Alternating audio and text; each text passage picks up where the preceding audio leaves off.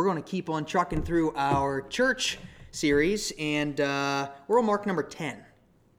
We've come a long way, haven't we? Mark number 10, and it's been a little while, hasn't it? We missed for the fair, we missed because of Noah's Ark type flooding, not that bad, but the water coming down last week, and now we are back, so it's good to be back with you. And last time we talked about deacons. I don't know if any of you remember that, but we talked about mark number 9 was biblically qualified deacons. A healthy church has biblically qualified deacons. And this week, that segues us right into, honestly, the core of our entire series, and that is biblically qualified elders. And we're going to spend probably 3 weeks on this. This week, I plan on making it we're doing a simple 10,000-foot overview, just moving into here's the biblical precedent for this. This is what we see in the Word, and kind of an introductory, setting us up for the digging into eldership. And then the next 2 weeks, we will be looking at qualifications in more depth, and then we will be looking at the role and the function of elders as they actually go into the nitty-gritty of church life. So that's where we're headed, but this morning it's going to be a little bit shorter. I'm going to get down to we're having a back-to-school party, so we'll be doing that, but we're just going to do a real quick overview and entrance into what eldership is, so that way we can just move right in next week and not have to worry about this, because we'll already have the foundation laid. Sound good? All right. So there's 3 words normally used in the Bible for elder. One is the word for elder, right? And that word is presbyteros. Anyone want to say that in their regular old speech, right? That's just the Greek word for elder. So presbyteros, that's where Presbyterian comes from, the word Presbyterian. And actually, if it makes sense, because if you look at the system, right, we're Congregationalists, we've talked about that, and we all have the ultimate authority in the hands of the congregation. Well, Presbyterians are not like that. Their ultimate authority is in the presbytery, which is in this hierarchy of elders. And that's why they're called Presbyterians. And it comes from this same Greek word, and it's the word for elder. And that's one of the words that's used for this particular office. Another one is episkopos, which sound familiar to any other denomination? Mainline, maybe? Episcopalian, exactly right. Yeah, those mainline guys. That is what that comes from. So we have the Presbyterians coming from that, and now episkopos is where Episcopalian derives itself from. And that just means bishop. It's what's translated into bishop. So we have bishop, we have elder, and then we have poimen. There's another word for you, right? These are all new words you're going to use in your regular vocabulary, right? Perry's going to go home and start saying poimen, and he's going to say, "What's that?" And Perry's going to inform somebody what that means. And that means pastor or shepherd. Pastor literally means shepherd. Those are interchangeable terms. So those are the 3 ways that there's this office of elder that we see in the Word, and there's 3 terms that are used really interchangeably for that same exact office. So now every time you see elder isn't necessarily referring to the office that we're talking about tonight, because sometimes, for example, in I think it's 2 Timothy, where Paul says, respect your elders, it's not referring to this office, it's using the same word for older people, right? That's what it's saying, respect the people that are wise and older than you because they've been through life.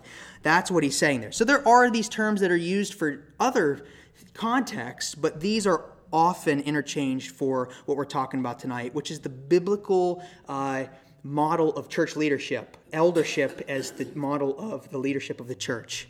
And so each of these names, each of these words have a meaning, right? If we believe that the Word of God isn't wasted in its words, then we have to believe that the words are given to us for a reason, right? It's not any mistake that there's 3 different words for one office, and they really give us a different sense of the office in each one. The word for pastor or shepherd really emphasizes the care, the guidance, the real nitty-gritty caring for the flock, just like a shepherd would, right? Out in the field with his staff, and he's defending the sheep, he's guiding the sheep, he's tending to the sheep. That is the picture that pastor or shepherd really gives, but it is still referring to the office of elder.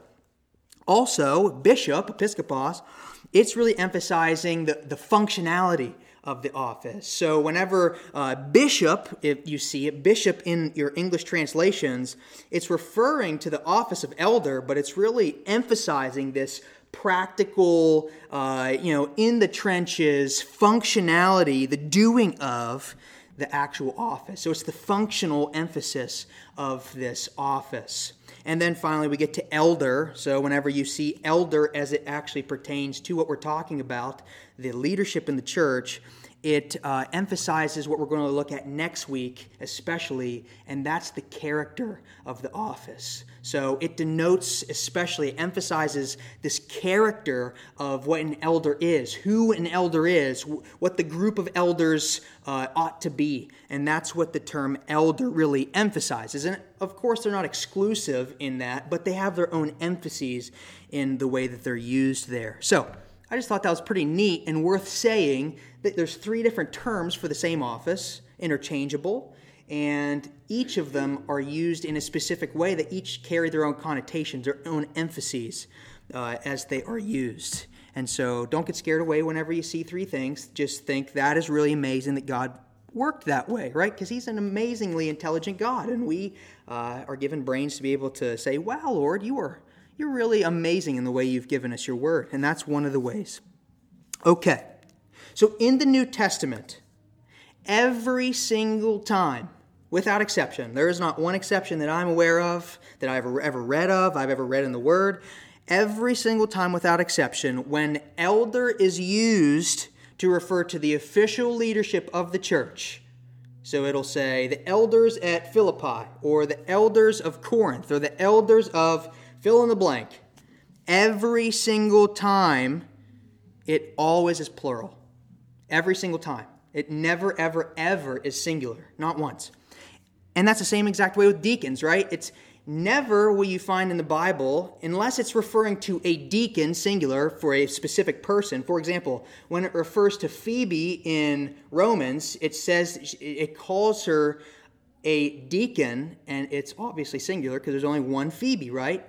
That is the exception to the rule, but you can see there that it's referring to one person. But when it's referring to the leadership in the church, every last time, every single time without fail, it's always a plurality, both deacons and elders. So we see that there's a precedent even in the way that the words are given, right? Because it matters whether they're plural or whether they're singular.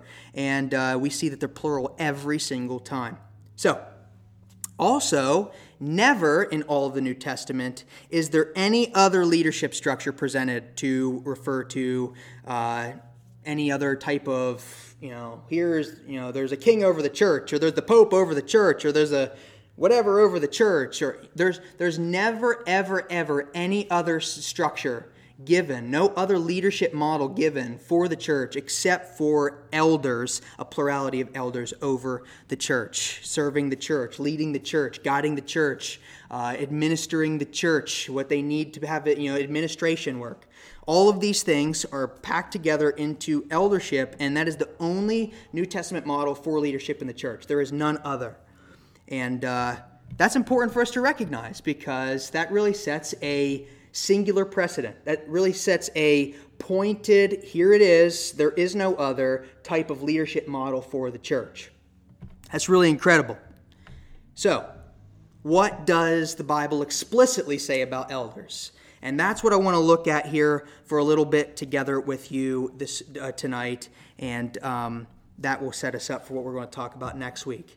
And this is, and I want to say this clearly, this is only what the Bible explicitly says about elders. There are a lot of things, a lot of texts that imply eldership, right? We could look at any number of texts, and you can see elders are implied in the text, but it's just not explicit in the way it's written. This is explicit, meaning elders are specifically mentioned in the text, okay? that is each one of these texts. And actually, this isn't every single one of them. I cut some out for the sake of time because it would take us, well, we'd probably be here till 9:30. And I don't want to do that to you guys. So we're just going to start. I'm not going to have anybody read anything tonight because it would be like chickens with our heads cut off. And I don't want to do that to you either. So here we go. I'm just going to start rattling them off. And my only goal here is this. Over the next couple weeks and here tonight, I want us to know what the Word of God says. I want us to love what the Word of God says. And I want us to love Jesus in such a way that we desire to be faithful to what the Word of God says. That's my only goal for this. And that's why I want to start with all of these scripture passages. Here we go. Acts 11, 29 through 30. And we're going to move kind of in chronological order until the end. So the disciples determined, everyone according to his ability, to send relief to the brothers living in Judea. And they did so, sending it to the elders by the hand of Barnabas and Saul. So they sent it to the elders in Jerusalem, that would be in Judea. Acts 14:23. When they had appointed elders from every church, right? That's very clarifying language. I'll read it again. When they had appointed elders for them in every church, with praying and fasting, they committed them to the Lord in whom they had believed. That's amazing. That's just glorious. I wish I could have been there. That is just so awesome, the way that depicts what's happening there. Acts 15:2. And after Paul and Barnabas had no small dissension, they had this big falling out and debate with them, Paul and Barnabas and some of the others were appointed to go up to Jerusalem to the apostles and the elders about this question. So this is the Jerusalem Council. There's this huge scuffle about, do we have to observe Judaism and the law of Moses and all that goes with that? Do we have to be kosher and have cleansing? All this stuff happen. And that's what is happening here. And what does it say? They went up to the apostles and the elders. Acts chapter 20, verse 17. Now, from Miletus, he sent to Ephesus and called the elders of the church to come to him. So, he sent to Ephesus and he called all the elders in Ephesus to come to him. Acts chapter 20, verses 28, same chapter, just a little later. I cut the first letter off. They pay careful attention to yourselves and to all the flock. So this is to the elders, in which the Holy Spirit has made you overseers, which is, again, the same exact language used for the same office, overseers in the church, to care for the church of God, which he obtained with his own blood. That's the role of an elder, to care for the church of God, which he obtained with his own blood. Fast forward. Ephesians chapter 4, verses 11 through 12. Man, I respect you guys. You are thumbing along. I'm impressed. I really am. Ephesians 4, 11 and 12. And he gave the apostles, the prophets, the evangelists, and here we go, and the shepherds and teachers to equip the saints for the work of ministry, for the building up of the body of Christ. So it says here that the purpose of these shepherds and these teachers, elders, the purpose of them is to build up the body of Christ. Okay, flip over, Philippians 1:1. And the entire book begins this way. Paul and Timothy, servants of Christ Jesus, to all the saints in Christ Jesus who are at Philippi, with the overseers and deacons. So there you get a little taste of both of them, the overseers and the deacons, splitting these two up, right? They're not the same. We talked about that last time. And now we see them both on full display. Plurality of deacons, plurality of elders, overseers, as it's translated in this text. Okay, 1 Timothy 5:17, moving forward a little bit. Let the elders who rule well be considered worthy of double honor, especially those who labor in preaching and teaching. So here he's making a distinction about elders that it says who rule well. So they're ruling well. May they be considered of or worthy of double honor. And he really is talking about these elders who have committed themselves, and it says here at the end, who labor in preaching and teaching. So these are the elders specifically who rule well in preaching and teaching. They've given all themselves to this work, and so he's commending them to support them. That's what's happening in that text. Titus 1:5. This is why I left you in Crete. This is incredible. I read this sometimes and it just blows me away. This is why I left you in Crete. So he left Titus there, so that you might put what remained into order. He left him there to put everything into order and appoint elders in every town as I directed you. So he thought that it was so important for Titus to stay behind, right? This beloved travel companion of Paul. He left him behind on Crete, this island, and he left him there for one purpose, so that he would put into order the churches, the elders, just as he had directed him. And that it was elders in every town, meaning apparently all these towns had local churches, right? Just like Summit Mills and Myersdale Grace Brethren. And he says, Titus, now go and establish elders there. That's what's happening in this text. James 5:14. Is anyone among you sick? We know this one. Is anyone among you sick? Let him call for what do you think it's going to say? The elders. There it is. Excellent. Let him call for the elders of the church and let them pray over him, anointing him with oil in the name of the Lord. So there we're talking about anointing and the elders doing that service for a sick person. Okay, 1 Peter. I told you, we're shotgunning them off, and I am still so impressed with you guys. 1 Peter 5:1-4. So I exhort the elders among you, as a fellow elder and a witness of the sufferings of Christ, as well as a partaker in the glory that is going to be revealed. Shepherd the flock of God that is among you, exercising oversight, not under compulsion, but willingly, as God would have you, not for shameful gain, but eagerly, not domineering over those in your charge, but being examples to the flock. When the chief shepherd appears, you will receive the unfading crown of glory. This is the text where we get the name. Often pastors will call each other under shepherds, right? You ever hear the under shepherd? And it's because of this text, right? We're shepherds called to shepherd the flock underneath of the under shepherd, capital S. That's where under shepherd comes from, if you've ever heard it, from this particular text and others like it. Okay. And then finally, the text that we're going to land on, that text we're going to land on in 2 weeks, and we're going to look at it in pretty good depth.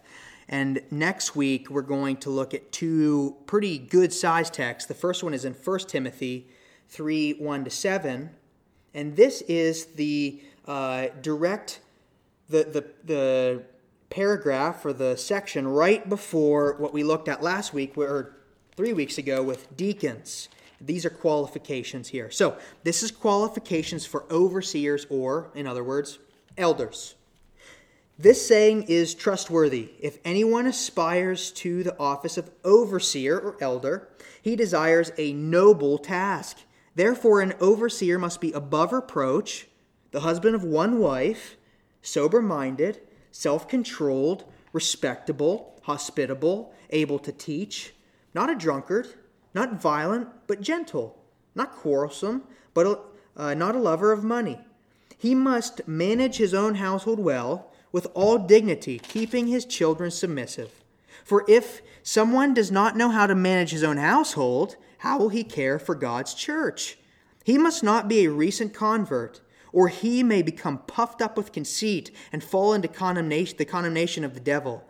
Moreover, he must be well thought of by outsiders, so that he may not fall into disgrace, into a snare of the devil. So there's some qualifications, and those are biggies, aren't they? That's a lot of qualifications, and that is a high, high standard of a man, is it not? Whew, that is a high standard. And then also, as if that wasn't enough, man, Titus 1, 5 through 9 gives another list of qualifications. Not that they're completely different, but just in different words. Titus 1, 5 through 9. This is why I left you in Crete, same verse we read before, so that you might put what remained into order and appoint elders in every town as I directed you. Verse 6. If anyone is above reproach, the husband of one wife, and his children are believers and not open to the charge of debauchery or insubordination. For an overseer, as God's steward, must be above reproach. He must not be arrogant or quick-tempered or a drunkard or violent or greedy for gain, but hospitable, a lover of good, self-controlled, upright, holy, and disciplined. He must hold firm to the trustworthy word as taught, so that he may be able to give instruction in sound doctrine and also to rebuke those who contradict it. That makes my knees shake about, right? I mean, that is a really high list there. And that is what we're going to look at in depth next week. So we see all of this elder talk, and it's explicit in all of these texts.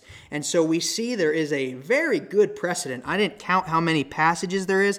I think that explicitly mentioned throughout the New Testament, speaking of this church model of leadership, I think that it's like 28 times, something like that, that the elder is used or a word to refer to the same office. And so it's shot through the New Testament, especially after Acts when the church is instituted. We see it all over the place. And it really does stem off of the old Jewish use of the word. So we're going to see a little bit more about what the qualifications are, what that looks like, and then the next week we're going to look at what does it look like in practicality? What does it mean to be an elder in the hands and feet, nitty gritty church life, everyday type of leadership? That's what we're going to look at over the next couple weeks. And so it leaves us with really no doubt that this is the model of church leadership. And I hope to, by the end of our time together in this, that we will not just agree with that, but love it. I mean, just absolutely love that because it's so wise and good for us. So that's where we're going. That's what I hope and pray that God will do in us and in me first.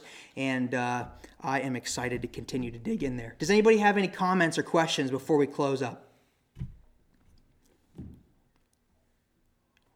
I know that was like if you stood outside the fire hall and got hooked up to, a fire hose was there and they sprayed you down. That's what we just did. Fire hose of the Word of God, but I wanted to lay a ground level before we would jump into a little bit more deeper stuff so we could have time to do that next week and the week after. Any comments or questions?